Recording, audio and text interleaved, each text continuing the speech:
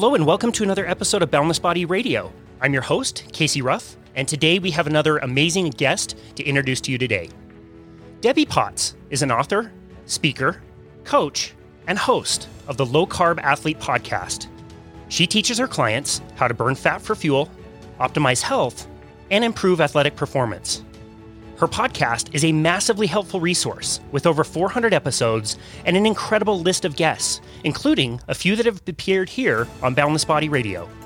In 2016, she wrote the book, Life is Not a Race, It's a Journey, where she teaches the reader about her holistic method.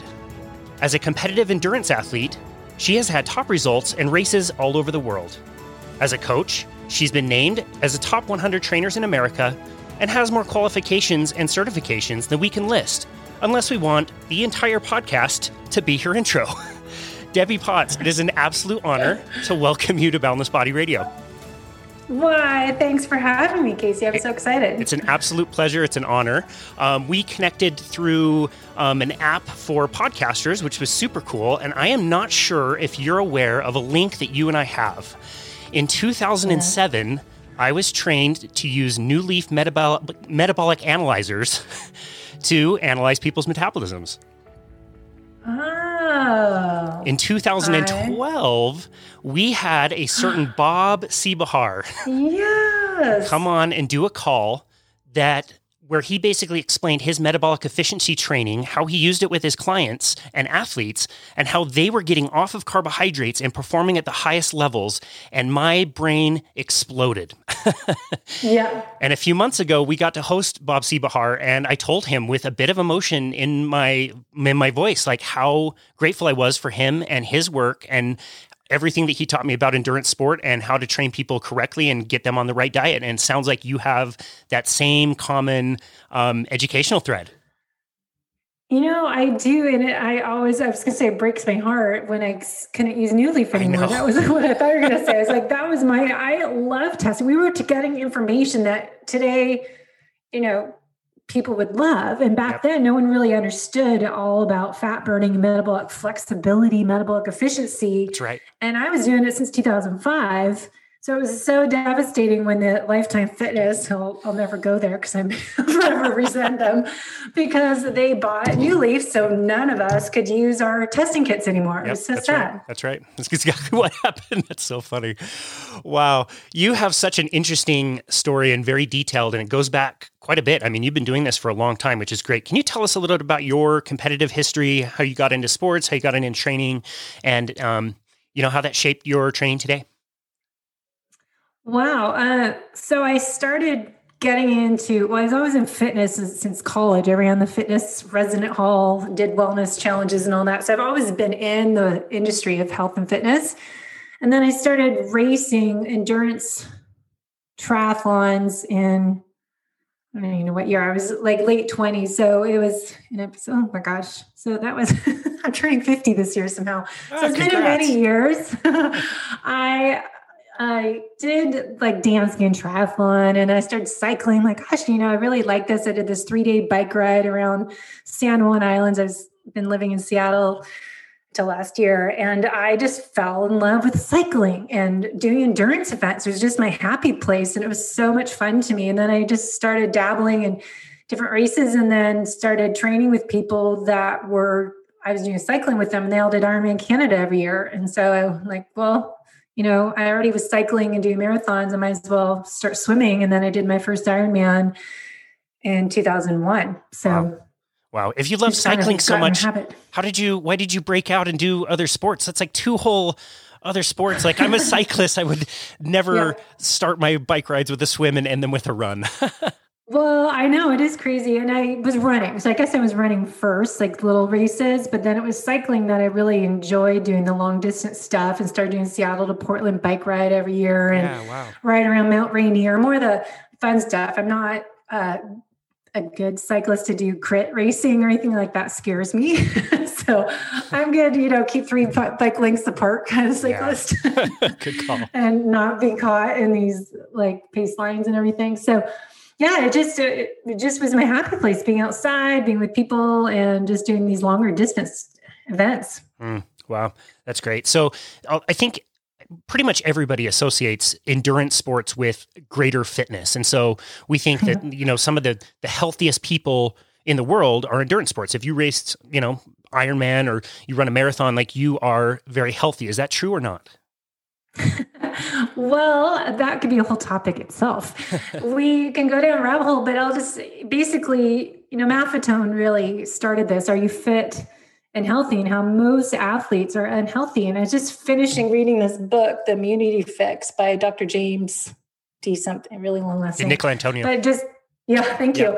I love that book. And I just brought it into my office because there's so many pages I tab down on exercise and chronic stress. And that's just kind of what I've been doing the last few years. But just, exercise in itself, people think is the way to get healthy, the way to lose weight. And it actually doesn't. You only need an hour exercise or less. And more than that, you're lowering your immune system. He's saying in this book, Immunity Fix. So it really makes sense. Just all the stuff that happened to me, we'll get to over the years, but just how many people you look at their body shape, even when you're in gym. I always tell people this, go to the gym when people are on the elliptical, the treadmills, the bicycles, then look over the other side of the room where people are lifting weights, doing heavy lifting and doing intervals. And there's a definite difference in body composition. Wow. And you look at people at an Ironman or a marathon, do you see people slim and trim?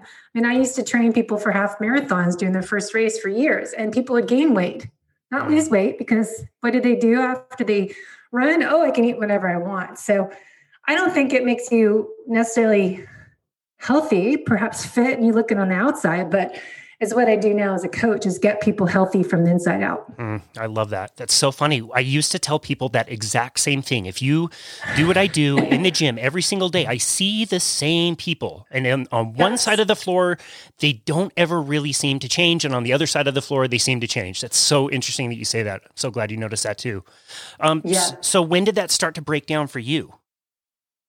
Well, I did races, it was a lot of other stuff, but I did Ironmans, competed Ironman Hawaii each year. So you have to qualify for that. So not every year, but, I was doing that. And then I was doing marathons and started doing trail running. And in 2012, it was my end of my busy athletic career, pretty much. Since then, I haven't been able to be healthy. Broke myself down so much that it's just too hard on my body to run like that. And so 2013 is pretty much when my life changed, and everything has been different since then, for the good and also the bad. But yes, you have a different perspective nowadays of what is being healthy. So if you could go back, 15 years and talk to you back then, what are some of the things you would recommend? It's funny. I was just trying to write about that. It's just what I know now. I wish I knew then, kind of thing. And I think a lot of it is just the mentality that I always talk about in my blogs and my podcasts, that more is not better. And, we tend to be that type A, AAA personality that we are driven, we're competitive, we're ambitious, and we want to succeed in life. And that could be athlete or non-athlete, but just high performing individuals. So we always kind of push the edge and do more. And if we don't do enough, we don't feel successful. We feel like a failure. So I think that mentality, I wish I could have turned that around and not think, oh, I just did Ironman, I'm in shape, I might as well, do a marathon. It's fun. It's a piece of cake. It wasn't challenging to me because I just got off an Ironman. And then I go trail running season. Oh, well, 50K race, it's not a big deal. I'm used to going all day. So I was just always doing races. But the biggest thing I learned top of that was running my own business at the same time and coaching clients and teaching classes. And I was just doing too much. So it doesn't matter if you're an athlete or not. It's just what my book's about. Life is not a race. It is a journey, that we tend to be that ambitious individual that we try to do too much in the day. And if we don't fill every gap, we feel pathetic and lazy. So I think it's a mindset. I wish I could change. Interesting. We talk often about, like a bank account that has the deposits that you make and the withdrawals that you take. And I think it's really easy for most of us to sit at home and see the Gatorade commercials and all these athletes that are training and pushing themselves really hard. But we don't realize, how much they are actually resting and recovering, the number of calories they're eating. I mean, they're putting in a lot of deposits into their bank account so that they can take those withdrawals when needed. And I think you're right. I don't think we appreciate stress enough. And this is something that you talk about quite a bit. Can you explain the difference between an acute stress and a chronic stress, or basically like when is stress really helpful versus when can it be a problem for us? Well, that's another good, reason to read that book. I was just finishing the Immunity Fix because it talks so much about acute stressors. And we hear a lot about that on podcasts: intermittent fasting, cold thermogenesis, infrared saunas, and exercise, and doing short doses and then recover, repair. It's like run from that line and then you rest, recover, repair. Run from that line and rest and repair. We're supposed to have those little breaks: pause, reset, reboot, recalibrate, go again. But what we have been programmed to do, I think, in our society to be successful is to go nonstop and have that constant, ongoing, nonstop movement, that overdrive mode that we don't ever stop. So we're kind of running from that line from the time we get up in the morning until we go to bed at nighttime. We're just always on. We don't shift back and forth in between that sympathetic fight or flight, freeze, to parasympathetic rest, digest, recover, repair. So it's that chronic versus acute is good if we have that little dose. Yeah. But anything too much, as I said in it years ago, I said anything too much is not healthy. It's often toxic.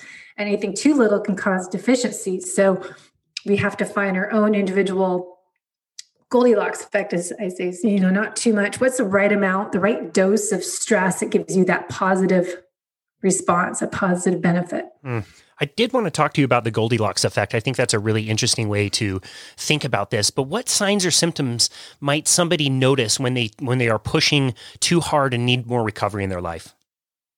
Well, first comes to mind is sleep, because that's the easy one, right? How many times do you go to bed and you can't fall asleep? You're just kind of tired but wired. Or in the middle of the night, you fall asleep easily, and then you wake up, and you're like, oh, okay, it's time to get up. Oh, it's only 2 a.m. I'm supposed to be sleeping. So that's the obvious signs that your body's telling you that you're in overdrive. You need to stop and reset and reassess your daily schedule, what you're doing and your why. And I found this, obvious is doing lab testing on people to really show them what's happening with your lifestyle, with your exercise schedule, with your just work stress or whatever your external stresses are, how it'll accumulate and overfill that beaker of stress by looking at lab testing as a Dutch hormone panel and really see that circadian rhythm. Cortisol, melatonin, for example, if you can't fall asleep, well, we can see, look at your cortisol is up at night and it's supposed to be down, and your melatonin is too low. So it's really getting the lab testing to identify those clues that something's going on. That's really interesting. And I'm also glad you made that point. I hear a lot of people say something like, well, cortisol is bad, or melatonin is bad, or insulin is bad. And it's like, no, these things do need to cycle. Cortisol should be high in the morning if you want to be awake and alert. But it, like you said, it shouldn't be up at night. If it's up at night, you're going to be too alert to be able to fall asleep. Those hormones need to cycle properly to have your day work out the way that you want it to. Is that correct? For sure. That's great. Yeah. It's like cholesterol. It's not bad. It's a precursor to your other sex hormones, steroid hormones. So it's just, nothing's bad. It's just the right amount of everything is what we need to find, the optimal amount to create homeostasis, create balance, get our body systems to be working together. And, if one thing's off, everything's off. So it's just this downhill spiral, or this waterfall cascading down, that we have this internal breakdown and burnout when we do something too frequently. So that's why I feel the need to speak about this, because if you have that one night bad sleep and you don't do anything about it, and then suddenly it's a week long, well, you need to address that. But most people, I think we ignore that and think, oh, it's just a bad day, or it's just I'm getting older. This is my new normal. I don't sleep. That's how I am. We have excuses for everything. Yeah, sure. But it is hard, though. I notice this, maybe this isn't fair, but I do tend to notice this more with women than with men. The A-type female that wants to train really hard and compete in endurance sport, I seem to run into this a little bit more with them than anybody else. Is that something that you've seen as well? Well, yeah, and I've done a great podcast just with Dr. Mindy Pelez. You watch her YouTube videos and her channel. She's got great information on women versus men and hormones and premenopausal women. And we have hormones that cycle, and so it's tons of information there. But also Dr. Stacy Sims, who wrote the book "Women Are Not Small Men," she has great points in there too. So there's more and more research coming out that saying, women shouldn't be training and doing everything exactly the same as a man. A lot of the research is just based on men. So we have to realize that we're all individuals, and especially women versus men, we're different. And if you premenopausal, postmenopausal, things are going to be a little different too. Interesting. Yeah, I think Stacy Sims does such a tremendous job in her book, kind of outlining that and how the cycle works. We'll tell people, for most guys, like it's a little easier because it's just a 24-hour day, but for women in that 28-day cycle, it can be a lot trickier. What are some things that women should look out for, especially if they're trying to train at the highest levels? What do they need to know about their hormones in their phases of their cycle? Well, this is what I was talking about Dr. Mindy about. She has a great new book coming out, good research on this. That's really interesting how you can even change, what days of the month that you do fasting. If you want to do a 1 to 3 day fast, there's certain days of the month you should fast, but also women to do training. If you want to do harder workouts, the first part of your cycle, your hormones are more like a male. So you can, even if you're on your cycle, but your hormones are similar. So it's okay to do a little bit more intensity and a little more, your strength training, your HIIT training. And before that, when your hormones are high, before your cycle starts, I find it funny because you don't feel energetic anyway. So your body tells you that, okay, I'm not going to do a really hard, intense workout right now. But it just shows you look at hormones, matching your hormone cycle to your training and nutrition cycle. It's really interesting. It's like more, walk, run, and don't do hard workout. Maybe don't go as long, go for a walk, go for an easy bike ride, because you can keep your heart rate down lower than a run. And just changing your workout schedule each month is kind of the new thing, what we're looking at doing. And even having an app that for women know this, there's people trying to get pregnant, there's menstrual apps. But I was talking to Dr. Mindy about if we could have it like a Training Peaks and have our cycle connected. So now we can totally program how you should eat. Your higher carb days can be these days of the month, and your lower carb days when you're more, have to be carb sensitive right before your cycle starts. So you can really get detailed about it, but it'd be cool to have a new tracking system. So maybe someday we'll have a Training Peaks for women. That's so funny. Cycle schedule on there, because then you can really get individualized. Yeah, absolutely. Wow, that's so funny. I was just in Training Peaks, searching out a plan for one of my female clients. And if we were thinking the same thing, we have to be very strategic in how we time this and make sure that it fits with her cycles, because that will absolutely affect her workouts.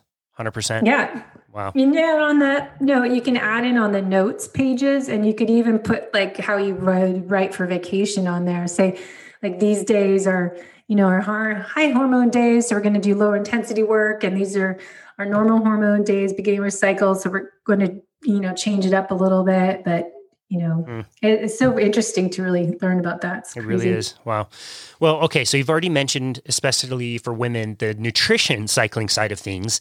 And for every guest that we ask this question, it's one of the main questions we get asked all the time. I ask a ton of my guests. I get a different answer every time.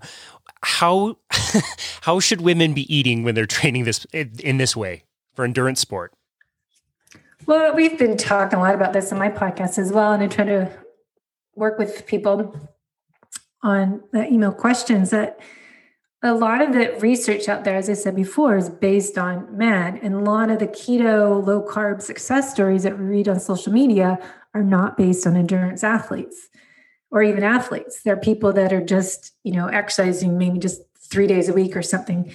But for those that are exercising every day, and especially if you're doing more endurance workouts, you're doing more 2-day workouts, your carb tolerance is going to be different. So it's hard because I'm supposed to tell people some macros, and it's more of like a starting point. But I like testing with Keto Mojo, test your glucose, ketones if needed, and really see where they are based on the training cycle, and also doing it like a 5-2 plan that during the week we can go lower, weekends we can add a little more carbohydrates and cycle them in and out. And having real food, that doesn't mean, any carb, but good quality carbs.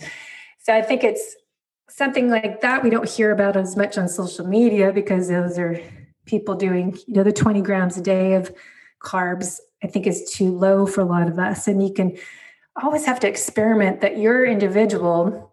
And I've learned a lot from lab testing that really can tell a lot. My microbiome lab test, if my gut bacteria is low and I was eating too low of carbs. So fasting too long, eating too low carbs, you might notice it might backfire sometimes. So you have to adjust and listen to your body. Now, okay, so that's pretty much the answer we've gotten every time, that it depends. But Debbie, we invited you on here so that you could tell us exactly what to recommend for people to eat. We do want the macro tracker. Can you just tell us exactly what everybody should be eating? Yeah, because it's one size fits all approach. Exactly. No, it's not. And people always want to know that answer. And it's funny, I work now for Ben Greenfield doing coaching for him, and we do write their training plan out, a nutrition plan. But I need to know, here's kind of a template to start with you, but how does your body feel? And as a nutritional therapist, and I do checklistic health, we learn this as well, and FDN practitioners looking at metabolic typing and look at a diet check record. When you eat, do you feel energized or do you feel tired? Does it make you feel bloated and gassy? And start paying attention to the food you eat, how it reacts on your body. Ideally, you eat a meal that has the right ratio of carbs, protein, fat to make you feel full, satisfied for hours, and get your body to be burning fat for your main fuel and not being a carb burner and get off that blood sugar roller coaster. So yeah, starting people, if they are coming off a high carb standard American diet, I'll have them go low carb for a month and have them switch over. But then we can, maybe their carbs, low carbs, maybe they can do 100 grams a day and not be as low. Sure. But I'm also talking a background of someone that dieted too much. So for females and males too, I know that we're so psychotic about counting calories. I don't like that because I grew up high school, college, dieting all the time. So I want to teach people this isn't a diet. This is a way of life. This is a new eating style that's sustainable. So if you put it in my head that I have to count calories and grams and write everything down, it's going to screw with my head because I've been there, done that. And I want to eat just what my body feels like. Listen to your body. Do I need more protein? Did I feel full? Do I feel tired? How was my workout? And go that direction rather than counting everything and being compulsive, which might work for some people. And that's good for a couple of weeks, but then figure it out by listening to your body. Yeah, totally. We totally agree. And I'm so glad that you used the word satiety because I think so many people confuse that with fullness, right? Like if I have a salad, with a lot of vegetables and maybe like chicken breasts, like I will definitely get full. I will feel full and I'll stop eating. But that doesn't mean in 2 hours, I'm not going to be ripping through my kitchen looking for any food I could possibly find versus satiety, like you said, which is like, you're not hungry. You're not interested in food. You've already eaten and you can go and do stuff and have a good life. It's so different. Yeah. And I find that for my body, I do better with more protein. If I, for years, was always, this healthy eater that just ate salads. And, that's not healthy. I was always hungry and wasn't getting enough nutrition. So it's just not thinking, okay, people think dieting means eating bowls of salad and having lettuce and celery slices for your meal. And that would be a diet, but we're not teaching people diet. We're teaching them how to burn fat and a new way of eating for life. Yeah, that's right. Different. Perfect example. If we go back to those metabolic analyzers, the person that you're describing is probably going to be cold. They're going to be hungry. And if I hook them up to a metabolic analyzer, I'm going to I'll bet my career that this person is going to have a lowered resting metabolic rate, meaning that their metabolism is running lower than it should be for somebody that's in their same demographic, their same age, height, weight, and gender. And that's what happens when you start to reduce your calories too much and you go on a diet. You can lose weight, but you'll also reduce your metabolic rate. And what you've been talking about, which I love, is teaching the body to burn fat. And I think that's such an important distinction. So I'm glad you made it. Well, I think I learned that before I knew what I actually was doing with the new leaf testing. Because think back when, we got the machine where I was working in Bellevue, Washington in 2005, and we were testing people, the resting metabolism, and we were learning about the black box and your heart rate. And I worked with Sally Edwards on heart rate training. Wow. Way back then when it first started. So we didn't put this information together until later on. And then Bob Seebohor I met. I'm like, oh my God, I totally get it. That's what I've been doing, but not knowing and understanding since 2005. Because I would test people in the morning or do the metabolic test after work. When they drove in their car, sat in traffic, they burned no fat. They were completely stressed out. And their RQ values were just shot. But if I had them when, like on a Saturday, they got some rest, they were happier, it was night and day.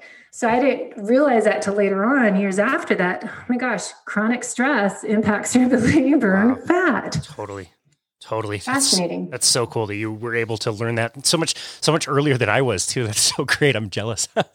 Just think what we could do with that now, with all the information we have in biohacking. If we could, track their heart rate variability and track their workouts and have that metabolic testing every couple months and train by their menstrual cycle for women. I mean, there's so much you can do if we could get access to that easily.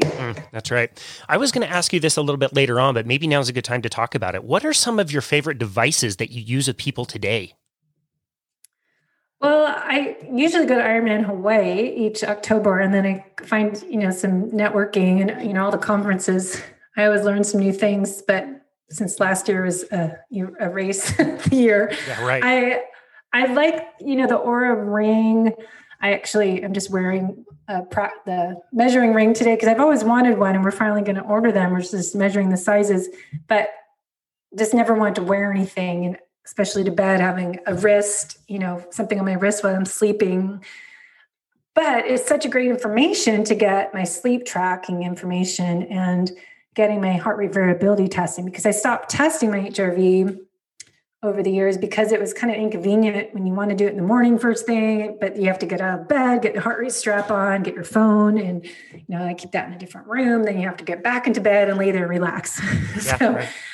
It doesn't work too well, and it doesn't, if it's not easy, and I'm not going to do it regularly. So I found that the Oura ring or some type of tracking helps. And I just like doing stuff on and off. I think anything too much, I just don't stick with if I try to do it every day. So that, and I really like Keto Mojo. I like their educational information that they have. And Dorian's always updating things there, and they have great info testing your ketones as well as your glucose. So that's always great. And Heads Up Health is a new platform that we can use for coaching that I'll do with VIP clients with Ben Greenfield Coaching, that we can sync all this data together. So Keto Mojo or Rings, we can put that all in there and really track our clients, how their performance is each day, and help them improve that aging process.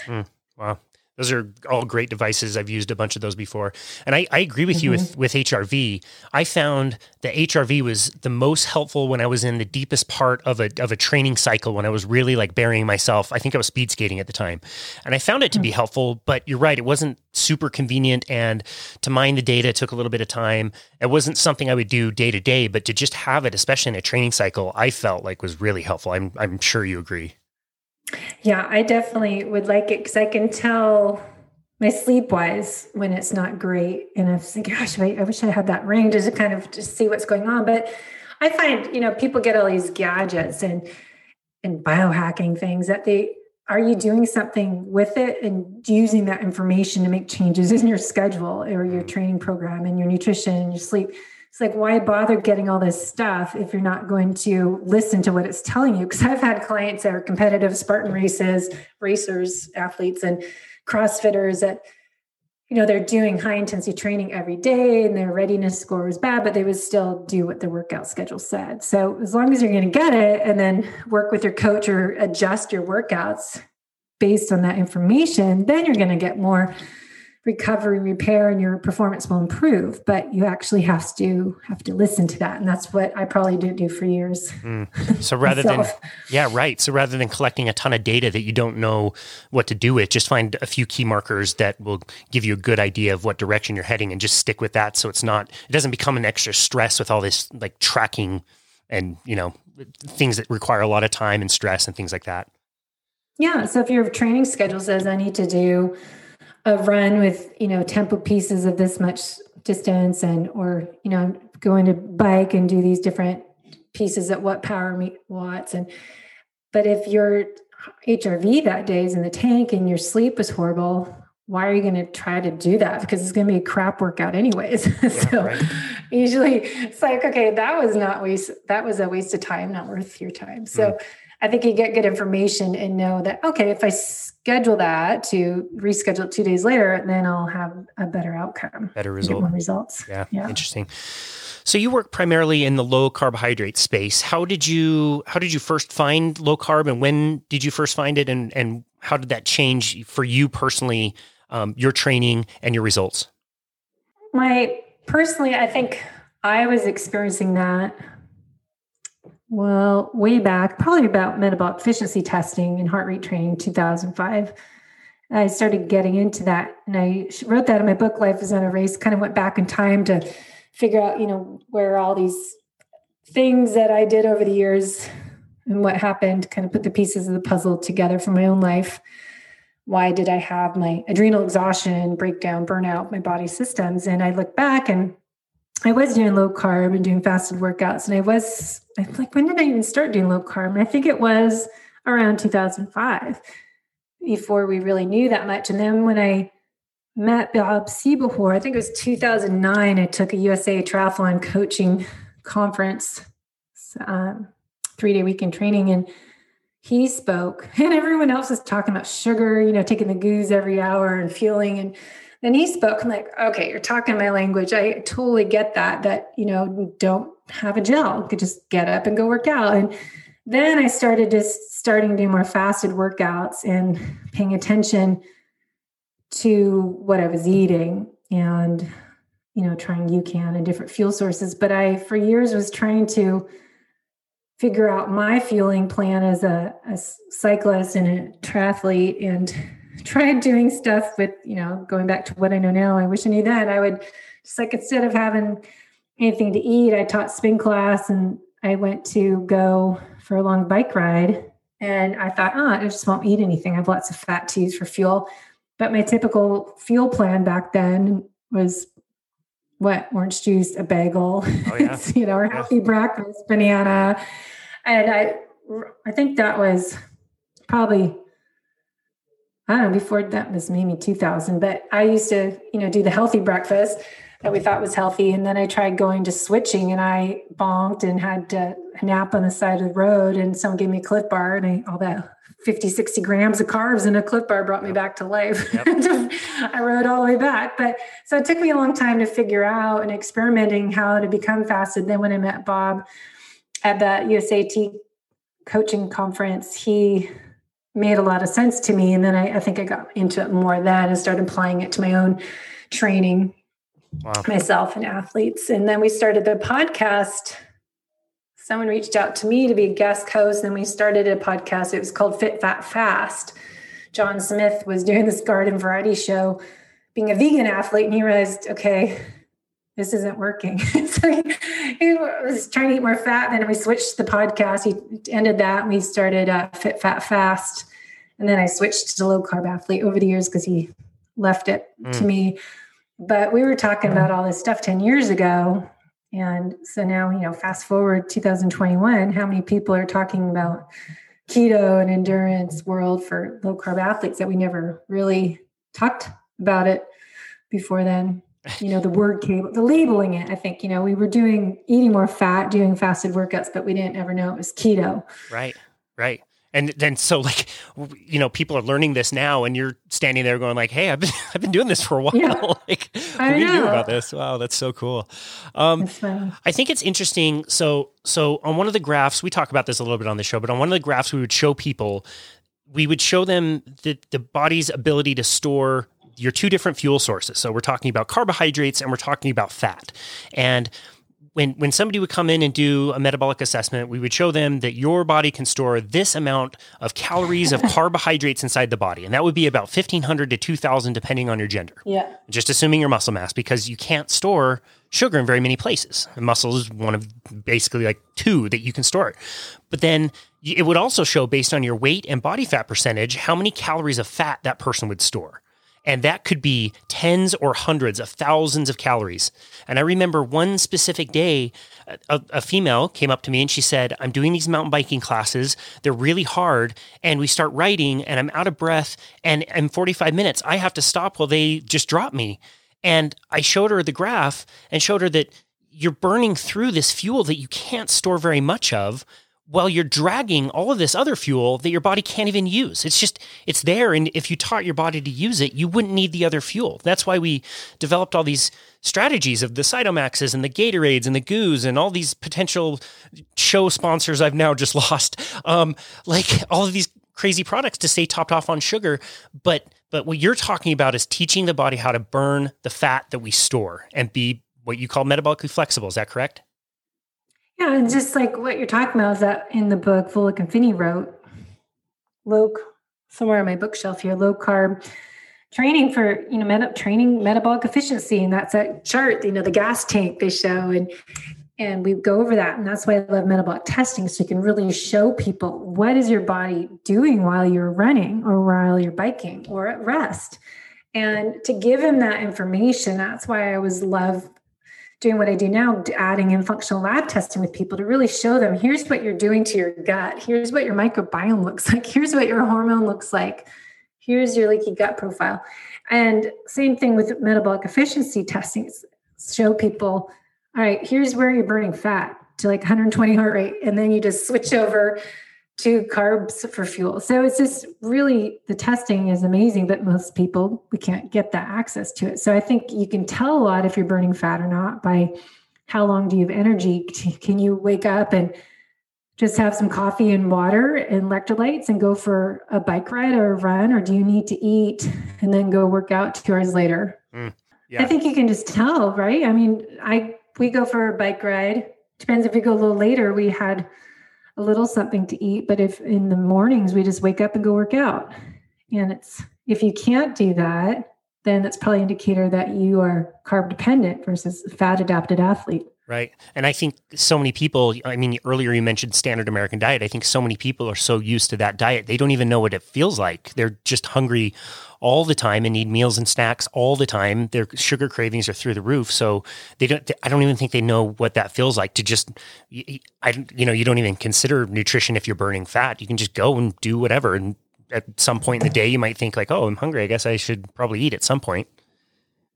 I'm always amazed that, we've been talking about this for 10, 15 years, and I still see people when I go work out. We moved to North San Diego, and then I go to Coastline and run, or when we go for a bike ride. What do you see people doing? They have their Gatorade bottles on their bike. You can tell that it's not water, and they have their gel in their pockets and all this stuff packed up. Like, okay, you don't need that. And you're just causing yourself GI distress. And you read research about how endurance athletes are creating leaky gut. And so you're just causing more internal damage to your gut and inflammation in your body by eating that high sugar diet and with exercising over an hour. So we're just not doing ourselves a lot of good. Maybe just mentally we feel good, but internally we're creating a big disaster.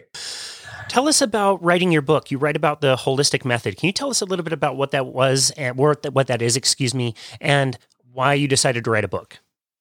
I don't know how I did it. It's like doing an Ironman. You just get into it and you just go through it. And then I look back, I'm like, how did I ever do that? And then I wrote the holistic method manual after I wrote Life is Not a Race. And now I was thinking the past year when COVID started, I'll update that book and add some new information that's out. And I'm like, oh God, I don't know how I ever got in that mindset. It's a lot of work because I find my book, it was more therapy for me. my story is all in there, but just briefly, I went from top of my age group in 2012, doing all these races, setting best times in triathlons and running races. And I'd always be usually second over first because my swim was never fast enough. So I had these great races, and then I, felt strong and fit. And then I gained 30 pounds by March. What year? 2013. I just felt horrible, and I was depressed because you can't do anything, and you don't like as an athlete to feel fat, and just you feel like look like a couch potato. And I was just eating a bag of Oreos and chips every day. It's like, no, I went from being this fit athlete to looking like I was a couch potato, and I just wanted to tell everyone I was doing right nutrition. I was exercising, and I still am. This has nothing to do with what I ate, or maybe not eating enough. It wasn't eating crap. So I felt this need to write a book to go understand what happened to me and share it with other people, because I just know so many athletes just push themselves to that same edge. And some people, you look at your genetics, some people we can tolerate stress better than others. And then me, obviously, I can't as well. And so I would have more breakdown in my body systems than other people probably. But it was just an accumulation. The immune system's down, then you're more susceptible to parasites and infections, and, food sensitivities, and hormones are just all plummeted down. And so there's all these things that happen. And so I just felt like the need to go through my own story to share that with people, to know that doesn't mean if you're an athlete of any level, you could fill in the blank. I did Ironmans. Well, you could say, okay, I was a single mother working full time with 3 little kids, or, I was a dad with trying to fit in their workouts and train in a high level cycling, and you have family to worry about, or finances. I had a small business I was operating while I was doing all of this, and it had a huge rent that I had to pay every month, and it was stressful trying to do it all. So I just felt the need to write that, to share it. But answer your question, the holistic method came from that, as well as years of my education about exercise isn't the only way to be healthy. And so I started learning from Ben Greenfield and from Paul Chek and other programs I was in, that like, okay, personal training, coaching people, exercising isn't the only way to get healthy. There's so much more to it. So I just started to create the holistic method to train or transform the whole you from the inside out, to improve your ability to burn fat, to improve your performance and your longevity, and really looking at being healthy from the inside out, being fit and healthy. So many of us are fit, but we're not healthy.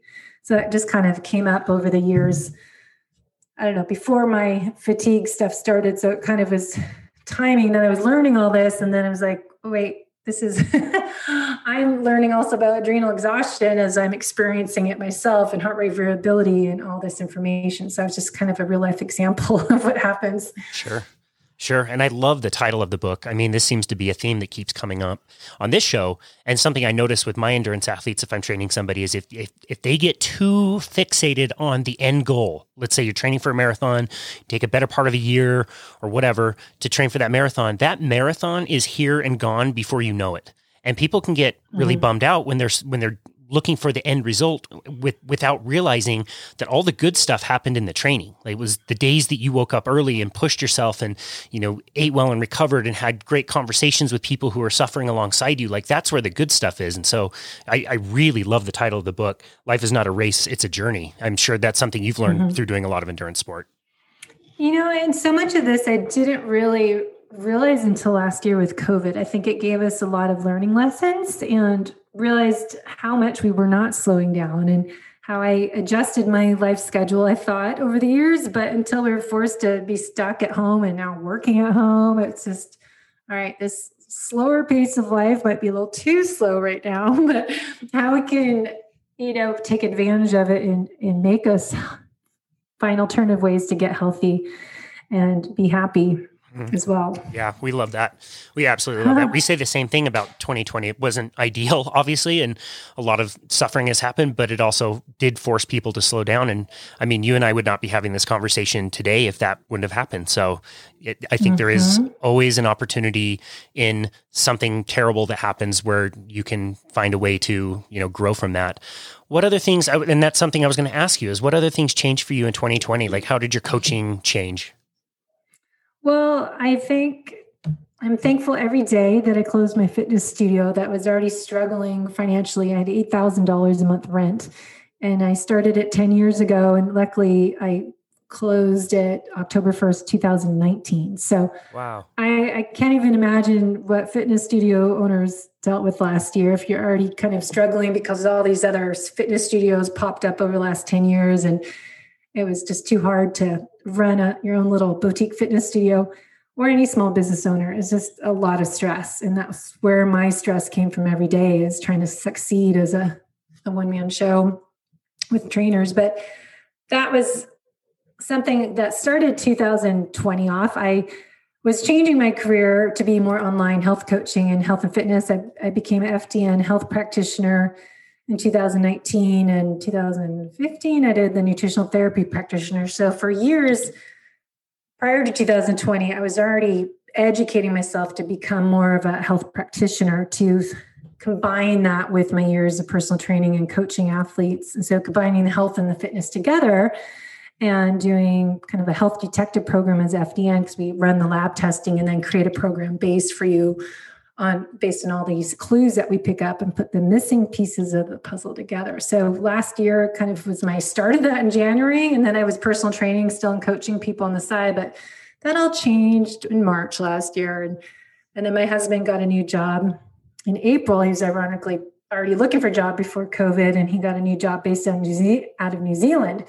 So we're like, hey, we're both finally free. I wasn't tied to running a fitness studio in Bellevue and personal training, because that kind of all quit, and I knew nothing was going to quickly come back with COVID. And so we moved to North San Diego so we can bike in the wintertime. Oh, so jealous. Have the weather. So we always came down here for long weekends. And so now we're here full time. So that's kind of the big change. We call it the quality of life change, even though the taxes are higher here, but the quality of life is what we're looking for. That's great. Well, congratulations. I'm watching the snow fly outside my window right now, so I'm extra jealous. So it sounds like by, fall of 2019, you knew the pandemic was coming. Why didn't you tell any of us? I already was in a pandemic of running my studio. So I was having my own version of breakdown that last year. And so I was glad that I was already seeing the future of me training people, health coaching, and doing, training peaks and training athletes anywhere in the world, because that's kind of what's great thing of podcasting.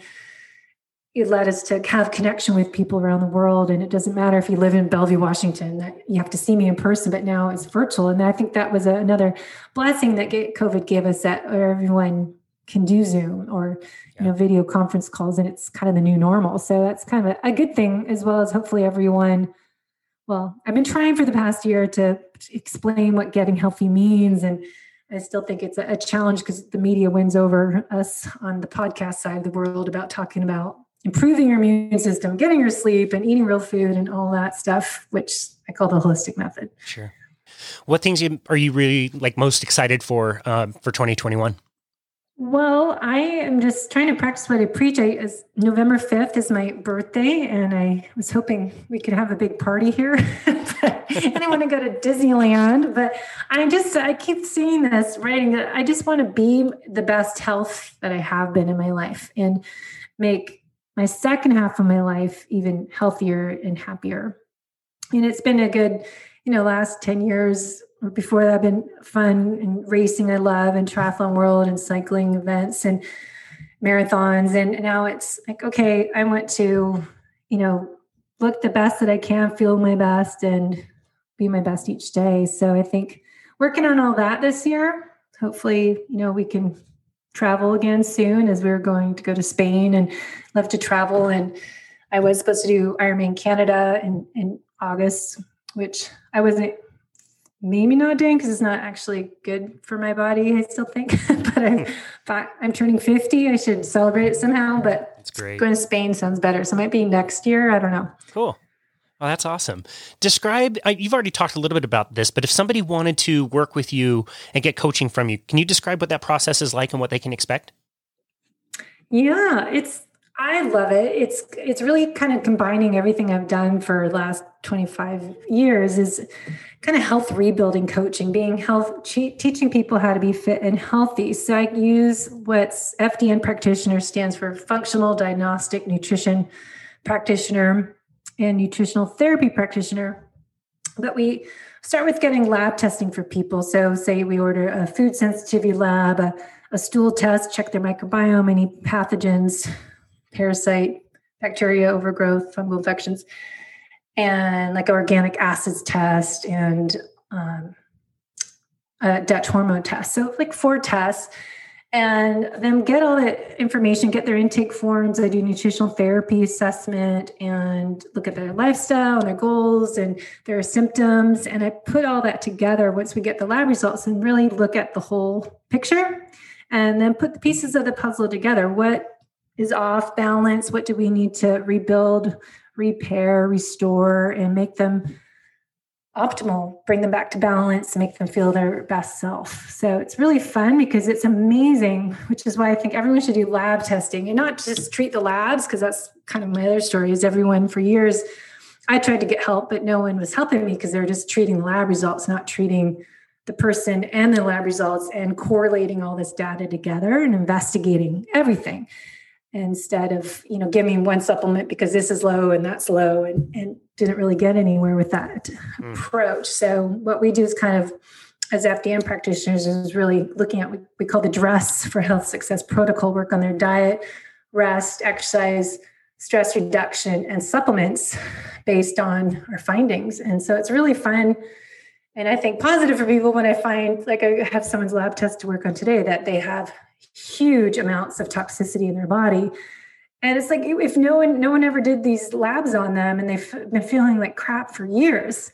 And why we just settle thinking this is my new normal, this is how I am, rather than, all right, let's investigate, figure out what's actually going on. So we've got mold toxicity, candida overgrowth, we've got dysbiosis, leaky gut, liver congestion. So we work on just treating all that together. So it's kind of fun in a way because I can help people feel better and get results and teach them how, give them the tools that they need to get back to their optimal self. Sure. It just seems so individualized. It seems like it's not a cookie cutter program. You're looking at so many different markers and data and, the blood work and giving people a plan exactly for them and meeting them where they are and what they're ready to do. So I really love that. I think that's an amazing approach.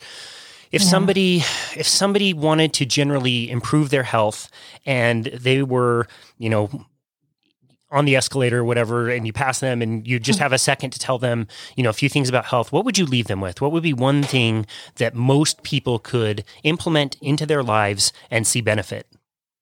One thing?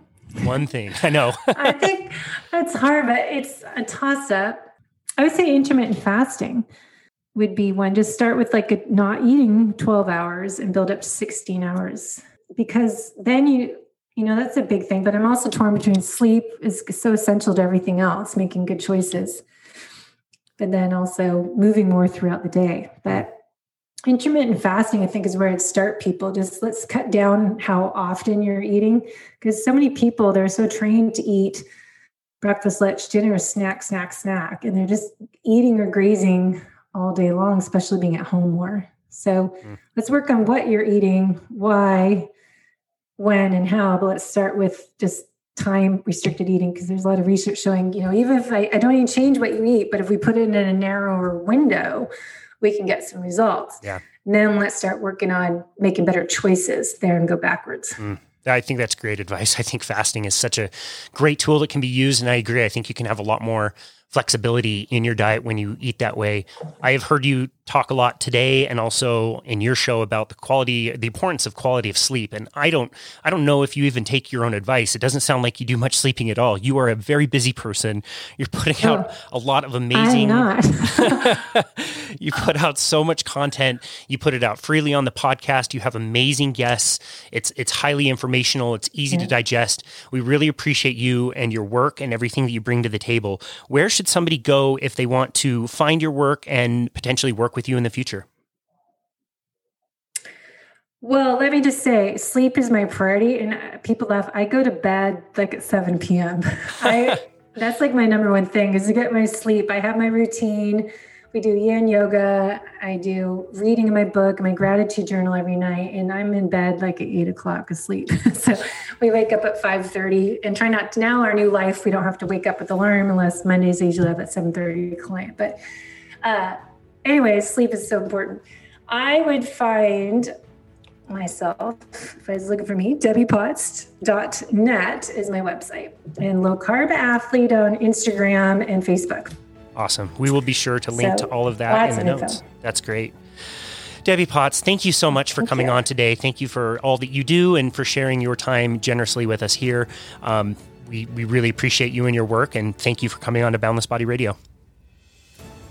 No problem. Thanks for having me. Can't wait to have you on my show. Yeah, I can't wait. That'll be really fun. I'm really looking forward to it. And this has been another episode of Boundless Body Radio.